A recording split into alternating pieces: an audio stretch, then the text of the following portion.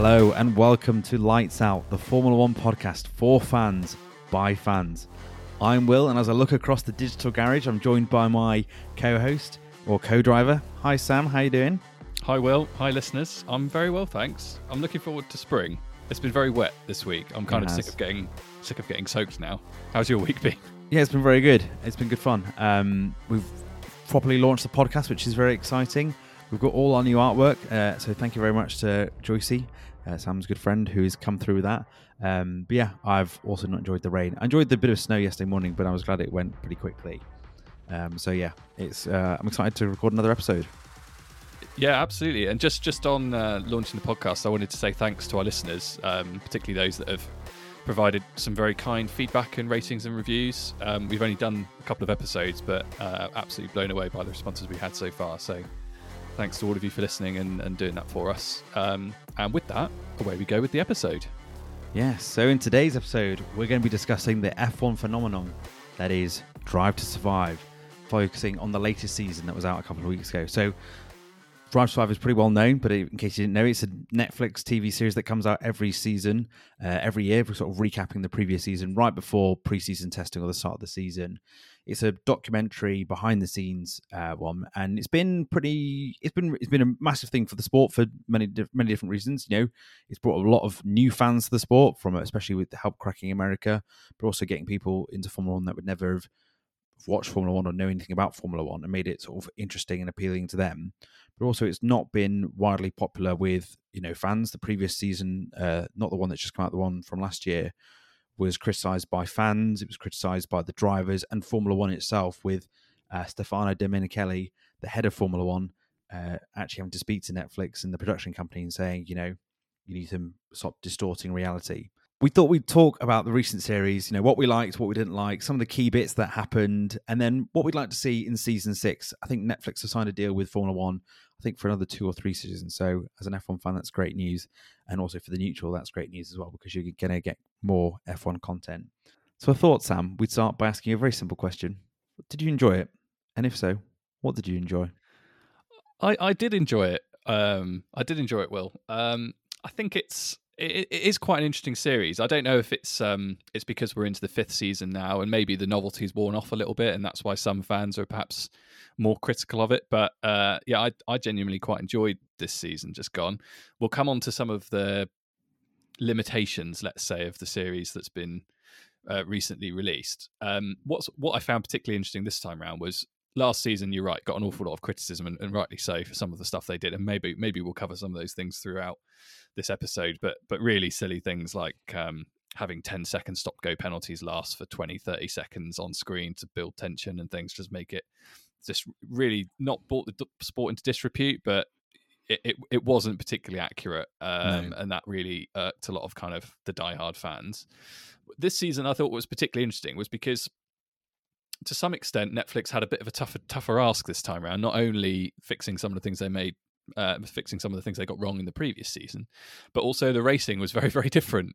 We've talked a lot about what 2021 was and what it resulted in at the end of the season, and although there were lots of challenges with that season, it was really exciting. Like, the racing on track was unbelievable. The battle between Verstappen and Hamilton was really compelling, and it's kind of a shame that they managed to spoil that season as much as they did, because it's by far the best racing season that they've had to work with. Whereas last season, which is obviously what season 5 is based on, the racing wasn't fantastic after about 10, 12 Grand Prix. So they had to work with some other things, but helpfully for them, quite a lot happened off track. And seeing all of the behind the scenes, or a lot of the behind the scenes stuff behind with those things that happened off track was quite interesting. So in short, yes, I did enjoy it. I was aware of some of the limitations, and we'll talk about some of them. But as an F1 fan and someone who really likes seeing characters and how they interact behind the scenes, yeah, I did enjoy it. How about you? Yeah, I thought it was an improvement on the previous season, which is a good sign. I think the season before, where it was the one where the title battle went down to the final season, I thought was really the end. They had the perfect story, had the perfect script, and it kind of didn't feel like it did it justice. And that was also partly because I didn't like the outcome of that season, but also like there was lots of, as you say, inaccuracies. So there was penalties, but also like using team radio from completely different races to sort of fit a narrative, to sort of, I think the one I always remember is there's a radio clip of, I think, Lando Norris saying, "Oh, he's really close to me," and when it looked like when it was Daniel Ricciardo, and there's a clip of Lando Norris going, "I never said that then. I don't know why they've edited there as well." But also like those fake rivalries as well. That was one of the key fake rivalries that Netflix sort of created. And I remember that previous season being, as an F1 fan, sort of going, "Well, this is not what the sport I recognise, and this is not why, wasn't the season that unfolded in my eyes and many other fans as well."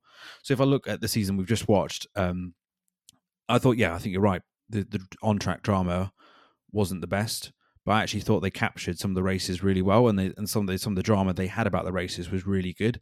And I thought that was lacking from a few seasons, because when I remember when Drive to Survive first came out, those first early seasons were really good at sort of showing you a whole race unfold, whereas it kind of lost that a bit. And yeah, you're right. The off-track drama was brilliant last season as well. And for me, I think as well, they got some of the big sort of thematics right. So one of the key stories of last season, and which was widely known for everyone, was about Ferrari and the mistakes they were making. And was that going into the team principal? Was it just this trackside? And that episode that focused just on Ferrari, I thought was a really good illustration and really benefited from that sort of behind the scenes documentary sort of format, because you got a real insight into sort of what was going on. I think you saw Charles Leclerc's very real reaction sometimes. They captured that quite well of how angry he was when Carlos Sainz was sort of quite selfish in my opinion, at the Silverstone Grand Prix. And so I thought, I came away from that thinking like, oh, that feels like they've hit that really well. Yes, they could have shown us even more of what was going on behind the scenes, but I felt as an F1 fan that was a really interesting episode and a really fascinating episode as well. And I think as well, what the first couple of seasons really did is it was sort of brought attention to some of the drivers that probably don't get that much coverage in a race weekend. And I think the two sort of big winners for me from this recent series was Mick Schumacher, who, everyone has heard of the Schumacher name, and I thought it was really good sort of analysis and sort of real good portrayal of what it's like to be the son of one of the greatest drivers of all time and the difficulties he was having in the sport. And you could see the mistakes he was making and the pressure. And you could then see the reaction to how Gunther Steiner, the team principal, was dealing with it, but also Gene Haas as well, the owner. And I thought it was a really good illustration of the pressure a young driver faces, especially when you've got a big name. And I thought that was really good. And then I think another one is Yuki Tsunoda. I think he's such a quirky character, such a different personality, that sort of focus on him I thought was really nice. And it was sort of, I don't know, when I watched the Bahrain Grand Prix last weekend, I was sort of rooting for Yuki a bit more because of it. So yeah, it's obviously a very good sort of device and sort of way of getting you to be get behind a driver as well. And sort of, I think last season was a tough season for Yuki, and it kind of betrayed the highs and the lows, but also the sort of the challenge from going forward. So now you're kind of watching, going, I wonder how he will he assert himself as leader of that team with Nick De Vries or not. So I think those are my sort of initial views and why I enjoyed it. Yeah, I agree with you completely, and I think Yuki's a great shout, definitely. I think if Gunther Steiner is the primary protagonist of Drive to Survive, and I think there's an argument that he probably is, Yuki's not too far behind him. I think he's had quite compelling coverage throughout sort of his time in Formula One, and I really enjoyed a lot of the sort of stuff with him and Pierre Gasly, the absolute bromance that those two enjoyed at AlphaTauri last season. I really enjoyed watching all of that. I think on that protagonist thing, that's a really good point, because I think the main protagonist over the last couple of seasons has been Daniel Ricciardo. And we had a lovely montage with him at the very end of the final episode. And they're probably looking around thinking, okay, who can be our sort of quirky personality driver? And I think you're right, Yuki is with probably Gunther, those sort of two big personalities that are sort of very natural and very easy to record. Yeah, absolutely. It's funny you mentioned Ricciardo. He's also on my list of the kind of the most interesting bits of the last season. I think seeing him, and everybody knows what a character he is, and seeing him really struggling in that team, in that car, and with Lando kind of consistently outperforming him, it was quite interesting to see how he kind of held it together, really. Like, I think a lot of other people would have really crumbled in that situation, and he maintained a certain standard. I think certainly it seemed that way from the kind of documentary. I mean, who knows what else happens when the cameras aren't on, but it seemed to me that like he maintained a really good level of like enthusiasm for the sport and for the team and keeping them going and stuff. So I was quite impressed by that. And just on that, Go on. I thought I got the impression, which I didn't usually get when I was watching the races last season, that he felt pretty powerless, and he was very much like, well, the car's just not good enough, and so I'm really struggling here. And I definitely got the sense he'd been through a real private battle, and it'd probably been very, very hard behind the scenes, and it didn't really show, them having arguments or falling out and stuff like that. But you could just get the sense that he was pretty done by the end of it, which I thought was really good. If you knew that story and you knew what to look for, you came away thinking like, I came away thinking Ricciardo is probably, it wasn't just him having a shocker, it was probably a multitude of things, but he had to try really hard, and was very tough and resilient to keep the show on the road. Yeah, absolutely. And I suppose the two other storylines that most interested me during Drive to Survive, one is the cost cap debacle, which we'll come to later on in the podcast. But the other one was the Oscar Piastri saga, of course, like by far the silly most... season. Silly season. Yeah, exactly. It was a particularly silly season the last season, I think. Why did you enjoy that Piastri bit so good? What about it? What about it in the series made it so good to you? So I really like a lot of the wheeling and dealing kind of behind the scenes stuff that you get to see in Drive to Survive. So yeah, and it's the same. I mean, I watch a lot of the other kind of football things and the sort of football documentaries that Amazon and Netflix and others have produced. And again, in some of those episodes, it's always this kind of transfer sagas and stuff that goes on behind the scenes that fans just don't ever get to see anything of. That's very interesting. So yeah, watching the kind of haggling, particularly the not they sort of released the information that they tried to do a swap for Ricciardo between McLaren and Alpine. I thought that was a really interesting kind of conversation as well, and like seeing how all that works was quite fun.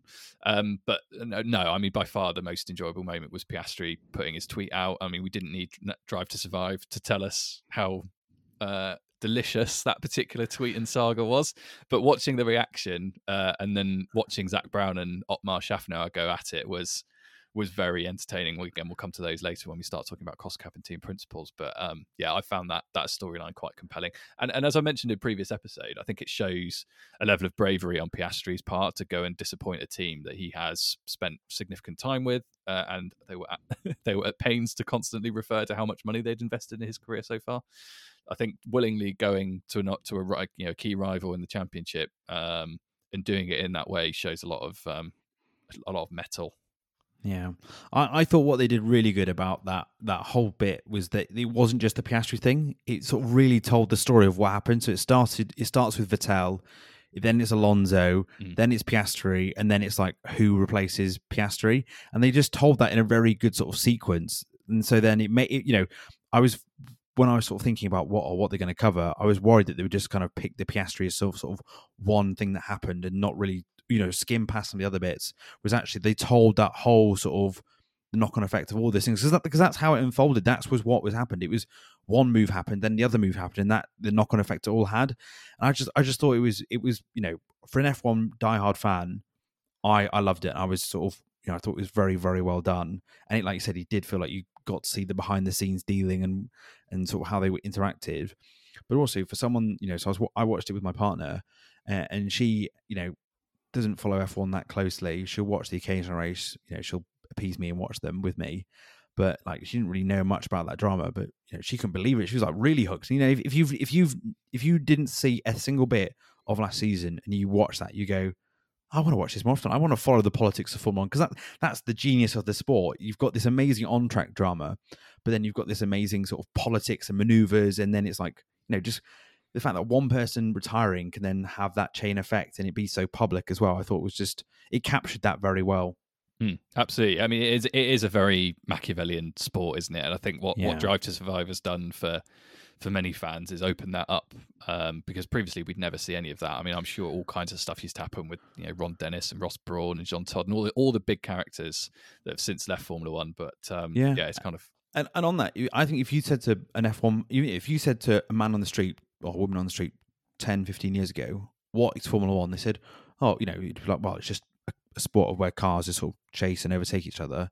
Whereas I think now, if you said someone on the street, what is Formula One? They go, yeah, there's the track action and there's the racing and the chasing each other, but actually there's a whole load of drama and politics that happens as well.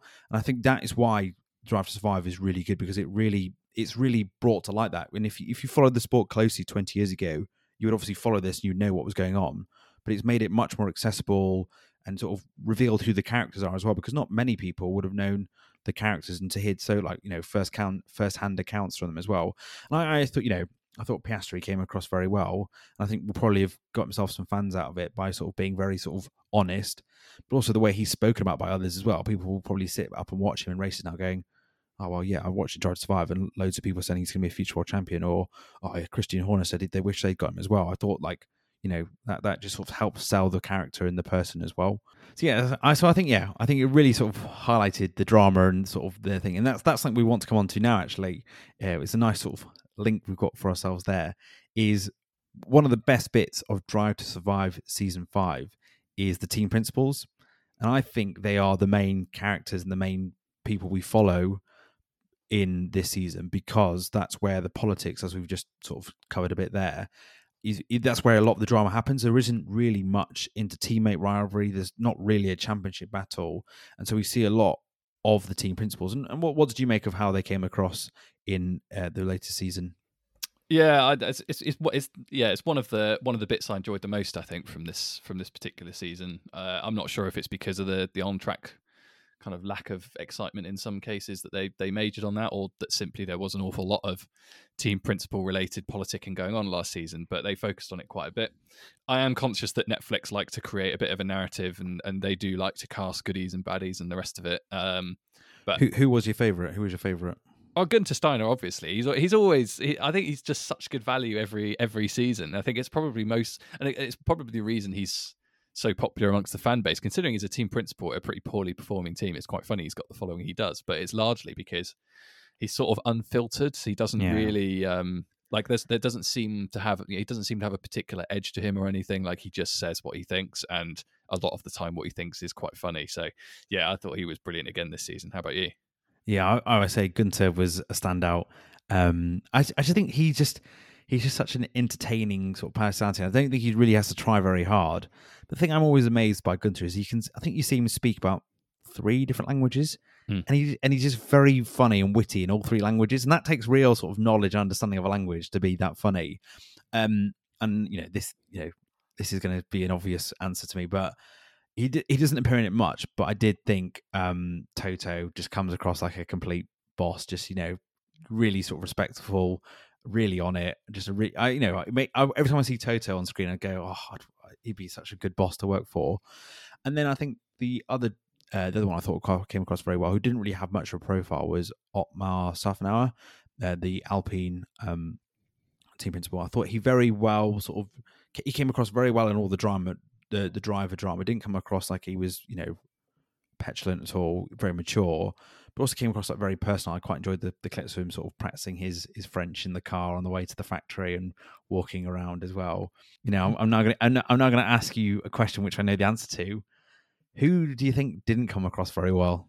I mean, yeah, it does feel a bit reductive to just say, well, Christian Horner obviously again didn't come across particularly well in Drive to Survive, because I struggled to remember a series or an episode where he didn't come across in a certain way. We could spend probably about half an hour talking about Christian Horner and Drive to Survive. I think there's so much to sort of break down and digest about Christian Horner and Drive to Survive. Yeah, well, it's just like he's quite a Machiavellian character in a very Machiavellian environment. You can just tell he absolutely loves that side of things.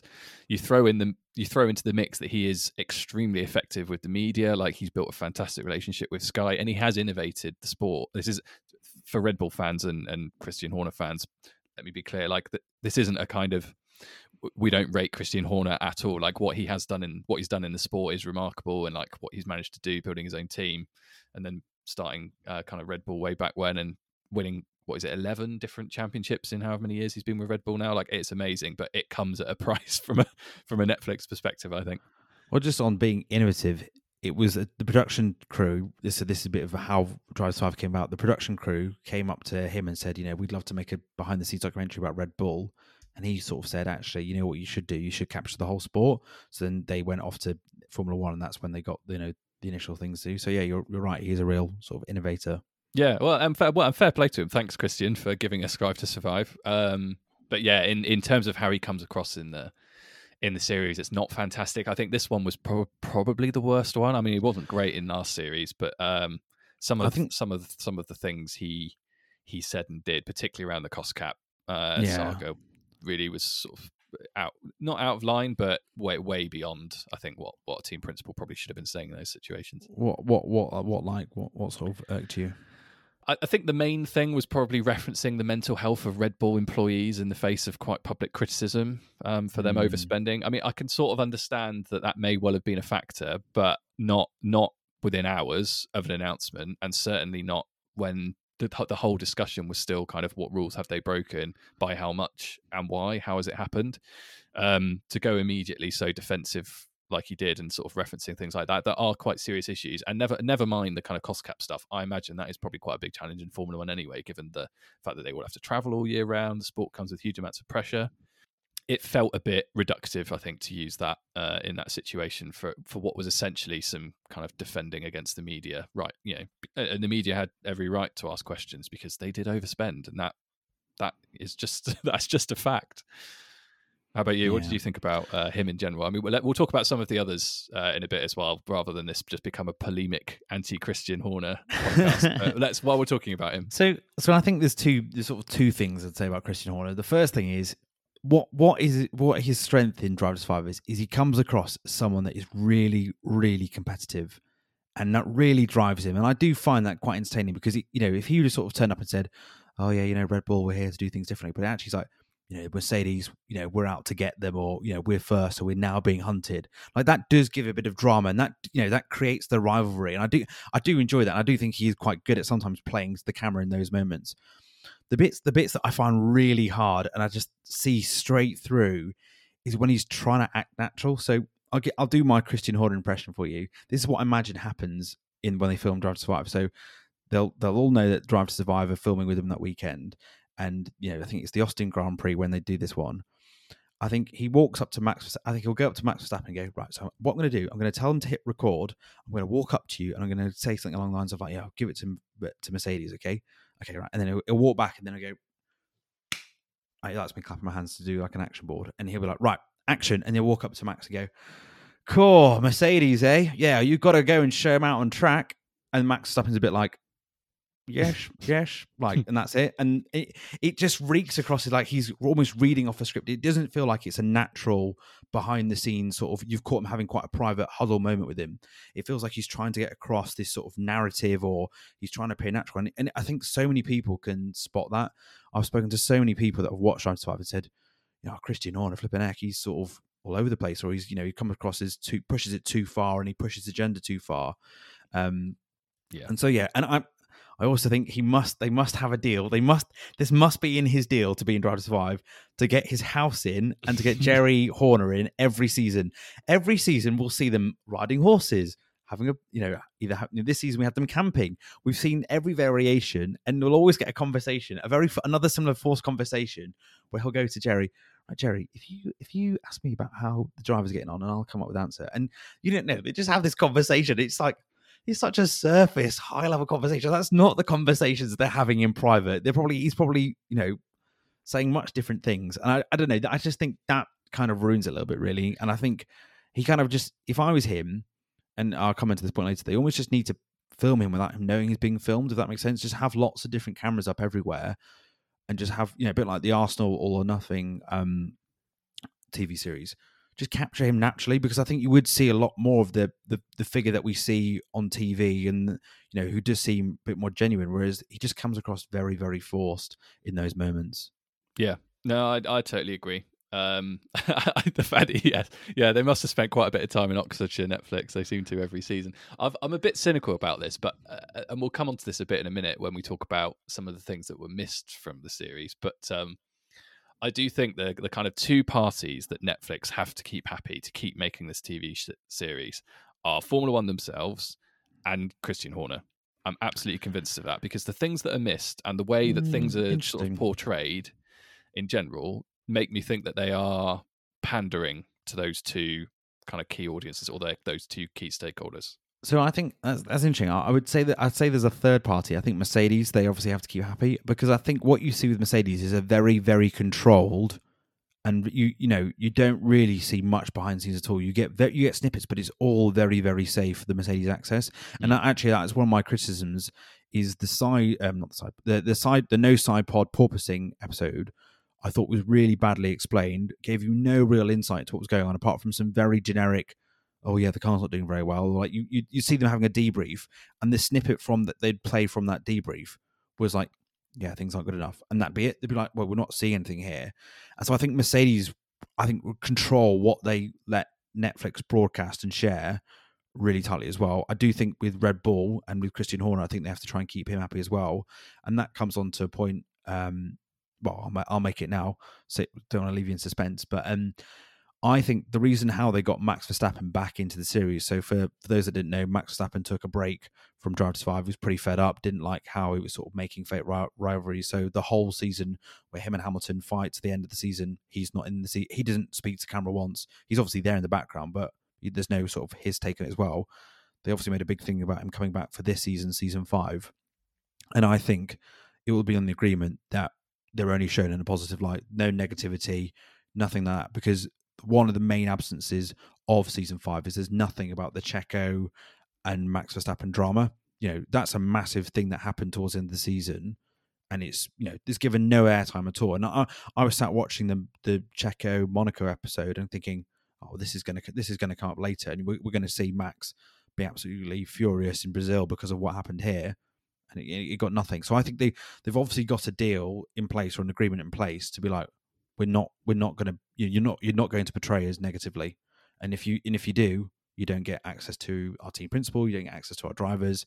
And I almost wonder if they've almost got a deal in place to sort of every season you must focus one episode on us, because for me the Checo episode felt really out of place. It felt like it was it wasn't really a story of last season, and it felt like an unnecessary drama. So yeah, I think you're probably right, but I would also go to extend it onto Mercedes, sadly, as well. So I do agree with you about Mercedes, but in a slightly different way. So in interesting, in an opposing kind of in the exact opposite way to Red Bull, and Horner, who love the limelight. They love being on all this stuff, all the series, and being the face of Sky Sports F1 every opportunity they've got. Mercedes aren't really like that. They're a bit more private, I think, in general. And what I would say is, if Mercedes wanted a kind of good level of airtime and they wanted things to portray them in a certain way, why on earth did we see nothing about the Brazilian Grand Prix when they got a 1-2? Like, it wasn't covered at all, and that was the most successful weekend of the season. George's first win. That's quite a big step for the team and for him.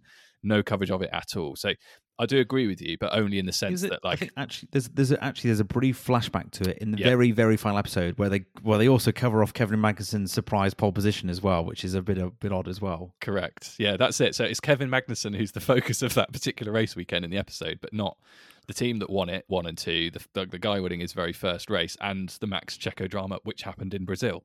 So, yeah, I do agree, but I think Mercedes probably look at it slightly differently to Red Bull. Like, they're a bit less interested in the publicity side of things and more interested in controlling what content is put out there. Exactly. And if I also just came back to Christian Horner, if I was him, I would go and have an acting lesson with Zach Brown, because Zach Brown is actually very natural at having those scripted conversations or those forced conversations that they're not having fresh for the first time. I think there's a bit where he's speaking to the chair of the McLaren board, and he sort of says, "Yeah, you know what? We're gonna have to get rid of Daniel. It's just not working." And it genuinely feels like it's a genuine conversation. Or there's a bit where him and Otmar Szafnauer are sort of negotiating over the whole Piastri drama, and it generally, they've filmed him walking through the door and they've kept the microphone on. And yes, it's not a great bit of insight, but access. But you hear him ask a question, all that, and it comes across as they all know he's probably written up walking in with a piece of paper saying, "You're on Netflix right now." But it comes across genuine. With Christian Horner, it's very much like a, "Oh yeah, go on, just give it to them," and like, but you just sounds very forced. Yeah, no, I found the Zach Brown Otmar Szafnauer discussion really interesting because, as you say, it felt quite scripted and very controlled. But given the kind of nature of those two characters, I think if there was no script and there was no camera, that discussion would have been quite different. Like, it felt to me like you'd almost taken two sort of veteran NASCAR drivers who, like, one had completely screwed the other one over out of a race, and they were ready for a big dust up at the end of the race, as is traditional in a lot of NASCAR races. Feel free to have a look at those, listener. They are quite entertaining. But instead, like, people got to them immediately and said, "No, you're on TV and you've got to talk to each other politely." That's what it felt like, because, you know, like, Otmar was fuming about what happened with Piastri. You could tell.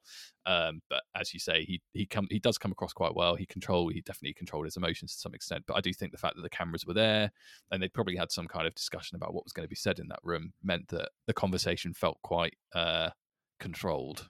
Yeah. I mean, one team principal we've not mentioned is Matteo Binotto. Well, now ex-team principal, who's been fired from Ferrari after, you know, sort of taking the blame for last season. How do you think he came across in the season?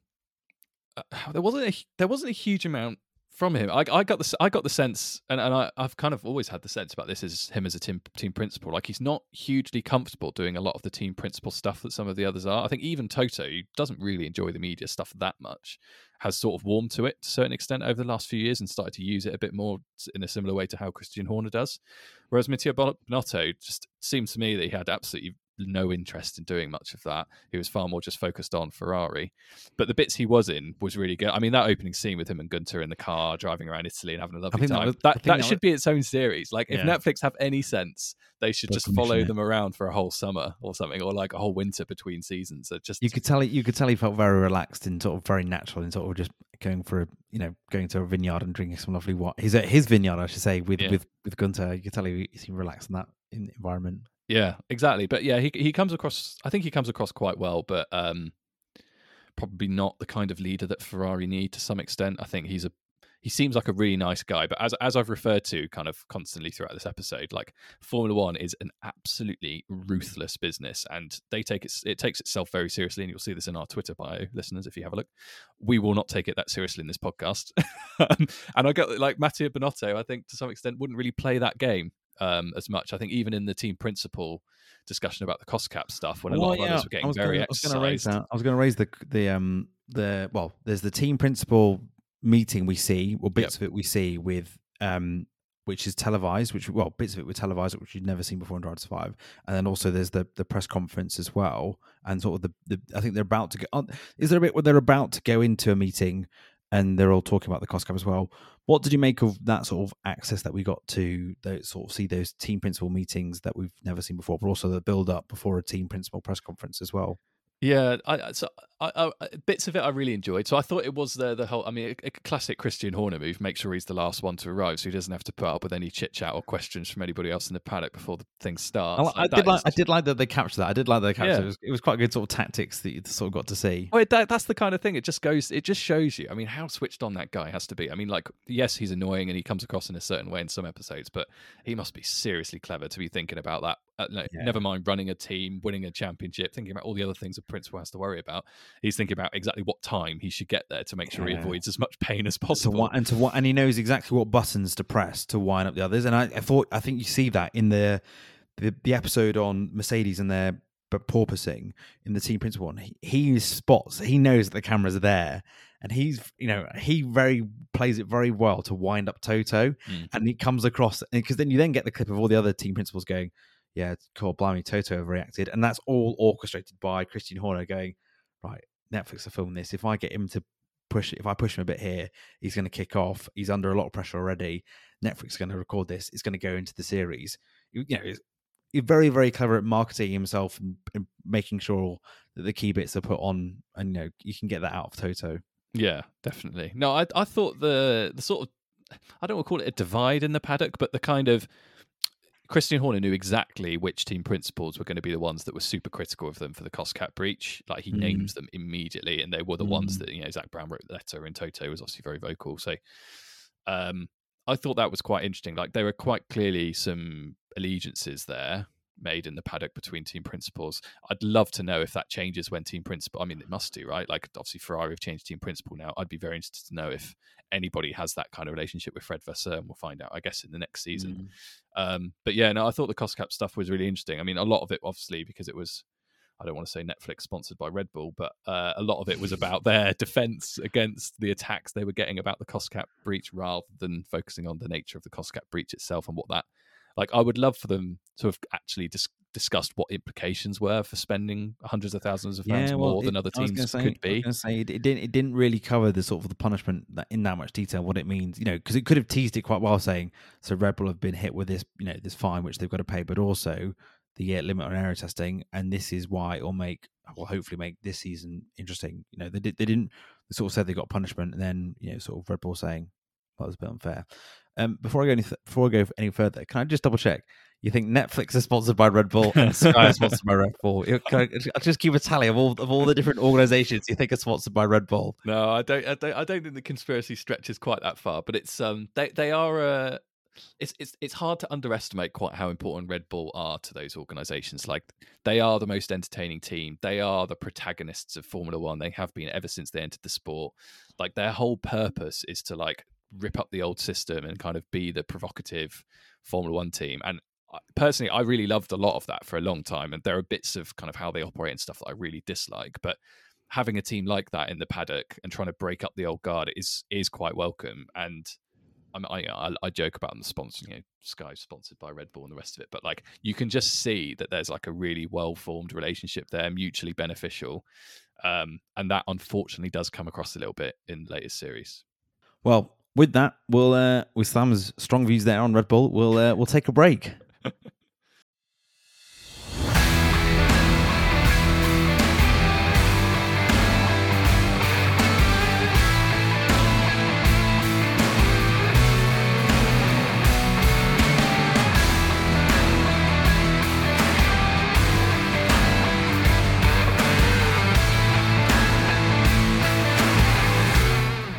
Hello and welcome back from the break. We hope you had a lovely time. We had a very jolly old time. And now, continuing our conversation on Drive to Survive, I thought I'd cover off Williams in this bit here, because many of you got in touch to say how much you enjoyed the William on Williams feature, more than just the play on words. So William on Williams on Drive to Survive. Sadly, they didn't appear in it hardly at all. I think you saw Alex Albon three times. Jos Capito, the team principal, spoke twice, 3 times. Logan Sargent appeared at the very end, and that was it. Bit of a shame, really. Don't really know why. There was interesting stuff. They could have talked about Albon and Nick de Vries a bit more. Could have seen it from that side a bit more. I don't know. It's very, very, very sad to see. Not much representation for Williams. Sam, what did you make of Williams not appearing? Yeah, it's a shame. Well, I mean, we've alluded on previous episodes that we both have a bit of a soft spot for Williams, so it was a shame they didn't appear very much. Particularly when you think in I think it was season 2 or season 3, they had a whole episode dedicated to Williams, and particularly the sale of the team and how they were really struggling with figuring out what to do with the situation. Obviously, had no money, and that episode I thought was really compelling, and that was for a team that was right at the back of the grid, struggling to get by, basically. So. To be fair, we did have George last season, him being there and trying to sort of come up, and when he got the surprise podium, and how much it meant for him and the team as well. So we did get a bit of them last season, but nothing. Well, I say last season, the season before, we didn't get anything in the season just aired. Yeah, well, and the large reason we got much last season was because George made the move to Mercedes. It was announced mid-season, and Valtteri Bottas was under a huge amount of pressure, wasn't he? So. Yeah, it is a shame. I really hope they appear a bit more next season. I mean, we've obviously done our predictions now, and we've seen the results from the first race, and it looks like Williams is going to be a bit more competitive this year. Hooray, hooray, hooray. So fingers crossed Netflix sees some value there. And I think alongside sort of their overall performance, they've obviously got quite an exciting rookie who's joined in Logan Sargent. And seeing how Alex Albon progresses will be really interesting too. And yeah, they are one of the more interesting teams on the grid, given that they're sort of family owned and a historic team and been around a long time. So, well, they're no longer family owned. They've sold it. They're still family named, but no longer family owned. Yeah. But there's a lot of history there anyway. I think they should be covered a bit more than they have been previously. I mean, Valtteri Bottas can also feel pretty aggrieved, because I don't think he appeared in it once. Maybe he decided to sit out, because there were no clips of Bottas speaking to camera at all.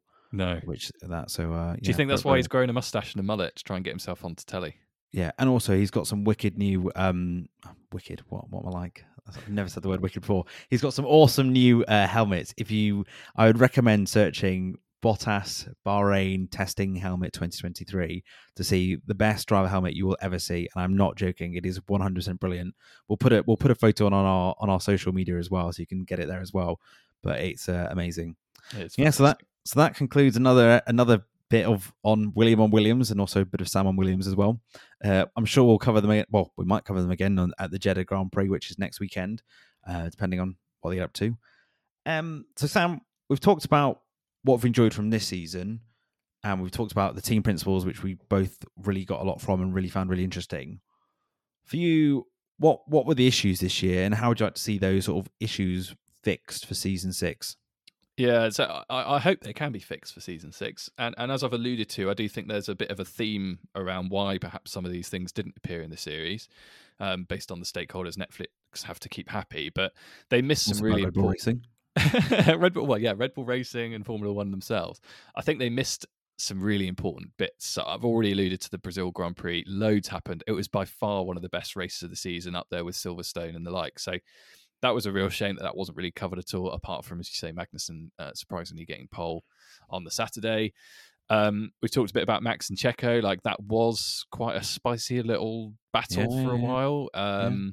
Because that was a big story that ended the season because of how badly it came across with sort of the team radios and stuff. A lot of people were going into the season going, are they going to be able to get on with each other?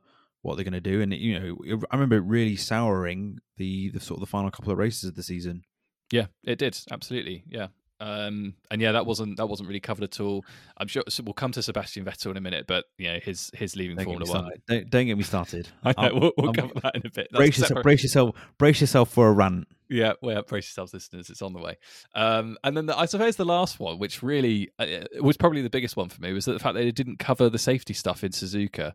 They had a rogue truck go onto the track when it was extremely wet. Visibility was really poor. It was, it's, as we've seen previously, it's one of the most dangerous things in Formula One.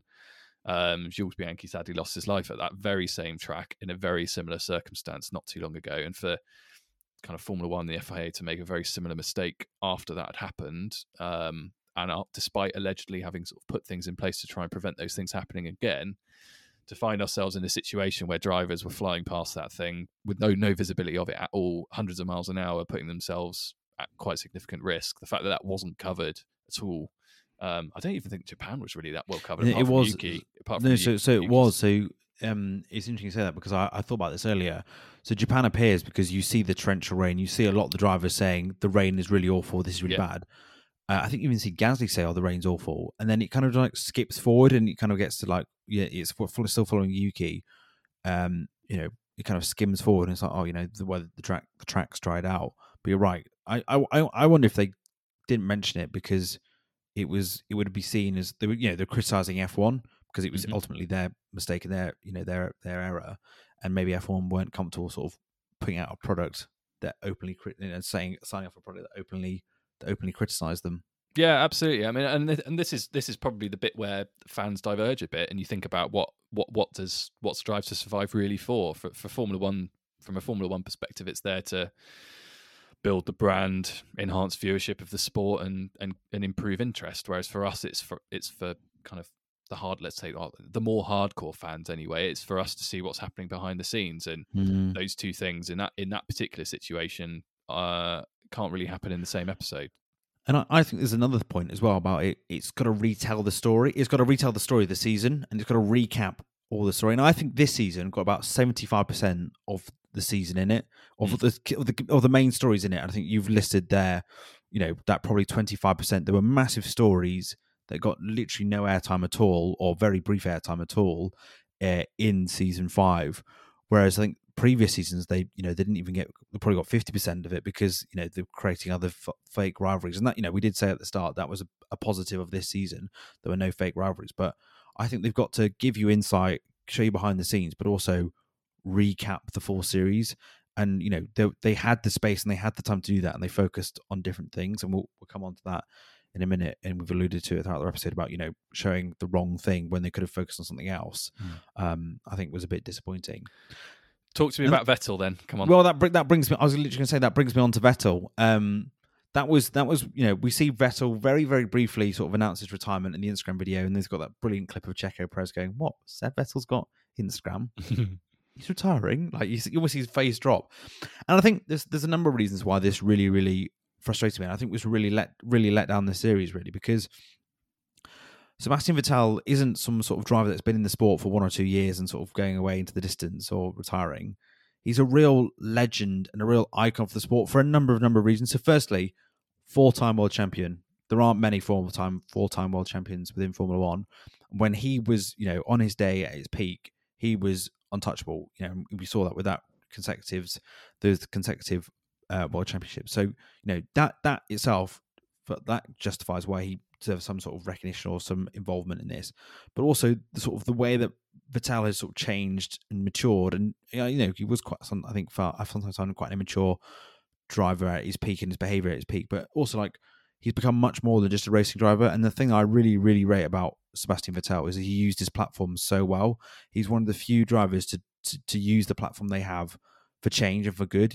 I lost count of the number of times he would sort of, change his helmets to sort of talk about, I remember the one about the war in Ukraine, or to about saving the planet, or international. No, it wasn't International Women's Day, but there was like female drivers as well. He did schemes where I think when they were in Saudi Arabia, he did a karting session with a load of female Saudi Arabian women to sort of go karting and sort of teach them the skills of that as well, because they're not allowed to drive there, or they've only just been allowed to drive there as well. So, and he was one of the few people that really got the Black Lives Matter movement within Formula One. He was one of the most supportive people that showed that support visibly with their profile with Lewis Hamilton. And I think Lewis Hamilton really, really respected that, because he was willing to sort of, not just sort of say nothing. Whereas sadly, I think a few of them decided not to say anything, or, some of them, for their own reasons, decided not to, take part in taking the knee. Whereas Vettel was fully in that support. So, he's not only a great driver, he's, done a lot with his profile as well. And it's a big moment. He's been in the sport for a long time. He's achieved some amazing things.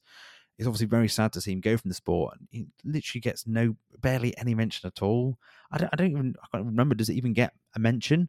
Apart from his, the only mention he gets is when it's the silly season. And it was, it was nice that they had a nice montage for Daniel Ricciardo. But it did feel like still in the sport. Yeah, and it did feel like you could have done a montage on Vettel, because also that's the thing. Vettel's era of dominance is pre-Drive to Survive. So in 5 minutes or in an episode, you could have covered a whole bit on Vettel and his career. You could have spent 20 minutes or 10 minutes educating people about how he became a 4-time world champion, rather than just be assumed that Formula One started with Drive to Survive, which that's kind of what I was left feeling about, really, because the history before that, apart from if you're Michael Schumacher and related to Michael Schumacher, doesn't really get much of a mention.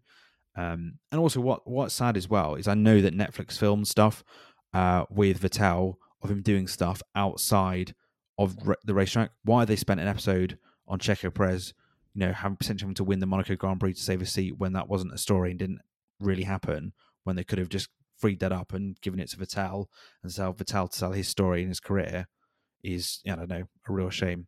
Sorry, that was a rant. That I really got impassioned about that. Sam, what did you make about the absence of Vettel? Yeah, I agree. I mean, I agree with everything you said there. I mean, it was really disappointing. He is an absolute icon of the sport. I do. It's really. I know this is, sorry, listeners. This has been a very cynical episode, particularly from my side of the garage. But I do think it's because Sebastian Vettel is just quite an outspoken person. He's quite critical of lots of the things Formula One have done down the years, and I just think they were a bit worried that because he was leaving, if they gave him lots of airtime to say stuff, he'd say things that they wouldn't like very much. But it's not like it's not like they're giving him the microphone saying, right, yeah, go on, you it's your episode, you tell us what to do. They could have very clearly said, so Seb, we want to sort of cover a little bit about your history, about your career and how you become successful. Understand a bit more about why, we could have seen some family life of him saying, why I want to retire, because that was the reason why he wanted to retire. And then it could have covered the way that, because so many drivers paid tribute to him leaving as well. And, it was a massive, massive thing in the sport for fans and for drivers. And it got nothing. It was, yeah. Yeah, no, I totally agree with you. But it's because I mean, so he and Hamilton have you've referred to their kind of relationship, and they've both done a huge amount for the sport and beyond. But they are both, I would say, they are probably the two drivers on the grids that are, or were the two drivers on the grid last season that were probably bigger than the sport themselves. Like you look at the following those two drivers have on social media and the things that they do outside of Formula One, like they were the kind of household names of the sport, really. Particularly Hamilton, obviously, but I think Sebastian Vettel as well. And my sense is that they decided to cut him out because they consider him to be bigger than the sport, and that it detracts from the overall brand of Formula One and what they wanted for the series, which is promotion of the product. So yeah, it is a real shame. I mean, maybe they'll look to make that right in the next series. Who knows? I know they have had some quite harsh reviews where lots of them have referenced that particular problem or that particular omission, let's say. So maybe they will. But that, to sort of to tie this bit, that comes back to my point, is it's meant to be a recap of the season. And if you miss out key chunks, you're just opening yourself to criticism, where fans and journalists that are reviewing the show and looking at the show are openly going to go, where on earth is Vettel? When that was such a massive story. And it just seems like a really self-inflicted sort of mistake they made. It was, anyway, I think that covers the issues we'd like to see fixed. I think the issue we'd like to see fixed is get all the key stories from the season in the series, because otherwise you risk missing out big things, annoying people, alienating people, and not giving people the respect and recognition they deserve. And that's a shame, really. What else would you like to see in season 6 of Drive to Survive, which will be recording the season we're following? Yeah, so notwithstanding the previous comments about the excitement on track, fingers crossed we get quite a lot this season, and that's what's covered. But if not, and they have to focus on things off track, I mean, they've kind of done the team principal thing. I'd be very surprised if we see as much kind of off the track team principal excitement as we did last season.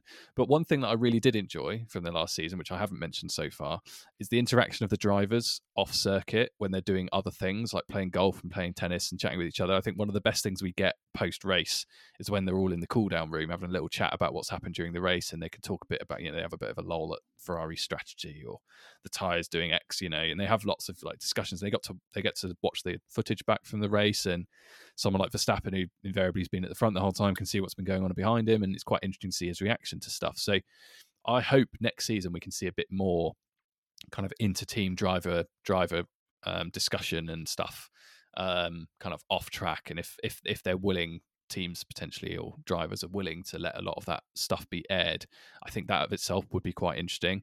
And particularly thinking about this season with the kind of influx of rookies, I imagine there'll be some kind of interesting relationships formed down the grid there. So that's something I'd really like to see a bit more of. How about you? So that's interesting, because I think mine is sort of connected to that, and mine is a bit more of a broader point. So what I would love Netflix to do for this season, and they won't do it, but I would love them to do it, is just to put every weekend, just to put cameras everywhere, in every paddock, in every sort of in every garage, in every sort of motorhome, and just maybe have a few people wandering around with microphones just to catch the audio and stuff. But like, I'm going to make a comparison to a really good sport documentary, is the All or Nothing series, because what they do is they go to a football club's training ground, and rugby as well, because I think they're on the All Blacks. They go to the training ground and the stadium, and they just put cameras everywhere. And so they just capture so much natural interaction. And that is when the sport is the most interesting, because you're seeing natural behind-the-scenes access. Whereas I think what Netflix have got themselves into situations is that they're showing you behind-the-scenes access, but it's all staged, it's all planned, it's all thought out. Whereas that's interesting to a point. And, for a lot of people, they'll watch that and they'll go, that's really interesting. We've seen some really interesting interactions, and they'll take it at face value. But I think it would become such a better sports documentary. And, if it was even more honest and just captured a lot of that. So it would capture moments like, the drivers are chatting, because they would forget where the cameras are, and they would, just naturally sort of, you'd see that. And obviously then, the teams probably would be restricted about what they release, but you would capture so much more interesting and more insightful things than what we're currently seeing. And that, as we said, one of the frustrations we had with Christian Horner was that his behind the scenes access felt scripted and staged, and it comes across like that. And that's why a lot of people probably turn off. Whereas if I was Christian Horner and if I was advising Christian Horner, I said, Christian, what you should do is just sign up for an all or nothing series and be the first Formula One team to do that, or push Netflix to cover your team in that way, because I think we'd see a lot more of that as well. And I think they could also, another thing I'd really like to see, I think would be really interesting to see, is to properly explain and to properly follow a team from the end of one season through to pre-season testing, because I don't think it really does justice to what happens from the end of one season to pre-season testing. And the impression I got in that first episode, and I thought the first episode was really good at sort of giving a recap of what was changing and sort of setting the scene for the coming season. But what it felt like to me was like, we've got to Bahrain for pre-season testing, and bam, here we go. We've got these brand new, very different cars finished, ready to go, and now it's time to test them. Whereas it would have, they missed. It was a good opportunity to follow one team, and probably. They probably wouldn't have done this, but this would have made much better television if they'd followed one team into, like, you watch them interpret the rules, think about how they're going to develop the car, what are they doing over winter, because not many fans know what goes on in F1 team over winter. And I think that would have been really interesting. You could then see the build up to the car launch and all the prep they're doing behind the scenes, and then we've got to get the car ready. And we've seen bits and pieces of that in the past, but for a season like this, for the season that they've just had, that would have been really interesting, and it could have been interesting this one as well. Imagine if they've been with McLaren from December through to now, that would have been fascinating, because they would have captured all the issues that they've had in McLaren, missing targets, and that that would have been caught on camera. Yeah. So a couple of other things I'd love to see, one of which will never ever happen, but it would be great. It's just a bit more behind the scenes of the kind of technical side of things as cars are being developed. Like I'd love to see an episode that just focuses on Adrian Newey and just follows him around. They're following key people around. I think that's they follow a pit crew member around, or follows different key people. Like follow Bono around for the weekend to see what it's like to be Lewis's engineer. I think that's a really good idea as well. Yeah, definitely. But the teams will be like really protective over some of that. I think maybe Bono and kind of a member of the pit crew and stuff like that, they'd probably get away with doing for an episode. But I think that'd be great. And then the last thing is just more Steiner, basically. Get more Steiner into my veins, because if you want entertainment and the kind of no real kind of Netflix Formula One filter, I think get him on a screen as much as possible. Yeah. Well, they've got their team principal hero. I think Yuki is sort of their mate, probably is likely to be their driver, sort of new personality. But if Yuki has a bit of a dull season, they're gonna need someone to be the sort of entertaining personality, or otherwise a lot of them will come across potentially being a bit dull without Daniel Ricciardo there. Yeah, it could be Alonso, couldn't it, this year? Just him beaming, smiling the whole season. I liked how he's dubbed himself the anti-hero. Him and Taylor Swift are sharing that. Yeah, like that. Yeah. So there we go. Drive to Survive season 5. I think. What would you give it out of 10? I'd give it a 7, I think. Yeah, I'd say 7 as well. An improvement on the season before, areas for improvement, but still an entertaining one. And it, one that, I didn't walk away from it feeling like I'd wasted 12 hours, 10 hours, 10 hours? 10 hours, yeah. 10 hours, yeah. I felt like it, whereas the previous season I did. So yeah, I hope you've enjoyed that discussion and that chat on Drive to Survive. Our next episode will be on the Saudi Arabian Grand Prix, which is taking place this weekend. Sam, before we wrap up, what's your prediction for the Grand Prix? I'll keep it short and sweet. I think Checo Perez is going to win the race. Ooh. And I think Max Verstappen will be a DNF, because my view is that if anyone other than Max is going to win that race, he has to have been taken out in some form or another, either mechanical or what I'm hoping for is some kind of battle with Perez that results in Verstappen dropping out of the race. That would be fantastic. So in the last episode, you said it was between 18 and 21 races. No, 17 and 21 races. Yep. You think this will be one of the few races that Max doesn't win? This is one of the 3, yes. Because for a number of reasons. You've made that prediction very, very early. I have. The second race in after he's completely dominated the previous weekend. I like that boldness. It's more out of hope than expectation, I suspect. Nice. But I know it's a track that Checo loves. I know it's a track that Max isn't a huge fan of. And it would just keep the season interesting, wouldn't it, really? So fingers crossed. How about you? What do you think is going to happen? I'm not going to say the boring answer. I was going to say, I'm not going to say the fun answer and going, oh yeah, it'll be Lewis Hamilton. They'll fix the W14 and they'll be first. No. I think it'll be Max win by a country mile. We'll have the repeat winner of last weekend, of the last race, where he'll be miles ahead. Okay. Because we've only had, this is our 3rd time at Jeddah. The first one was crazy because him and Lewis, it was at a different point in the season, much closer on. The pressure was really on, and they clashed a lot, and that made it really interesting. from what I recall of last season's race, which is not much, I remember it being a bit dull. And Checo put it on pole though. Yeah, but I still think Max would take him. Yeah, he looks quicker in the car than he does. Yeah. I mean, you're probably right, but yeah, fingers crossed. We'll see. Come on, we'll Checo. see. Well, let's hope to make things interesting for the season, for the podcast, for life. Let's hope there's a spicy race and a real battle between the two of them. Or you never know, Fernando Alonso could win his first race in over 10 years. That'd be quite the scene to do it in the second race. That would really make everyone sit up. Amen. But yeah, you can hear our post-race discussion next week. We'll be recording after the race, and you can expect our episode to land in your podcast feed next Tuesday. Thanks for joining us. Remember to subscribe and leave a review on your favourite podcast platform. If you enjoyed the podcast, why don't you share it with a friend? We bet they'll be happier than whoever operates the swear jar in the Haas garage. Very good. Very topical. Yeah. You can follow us on Twitter at LightsOutLads. We're also on Instagram at the Lights Out Pod. And our next episode will be, as we've just said, teased for you there already, will be on the Saudi Arabian Grand Prix. That's all from us. All the best. Goodbye. Bye-bye.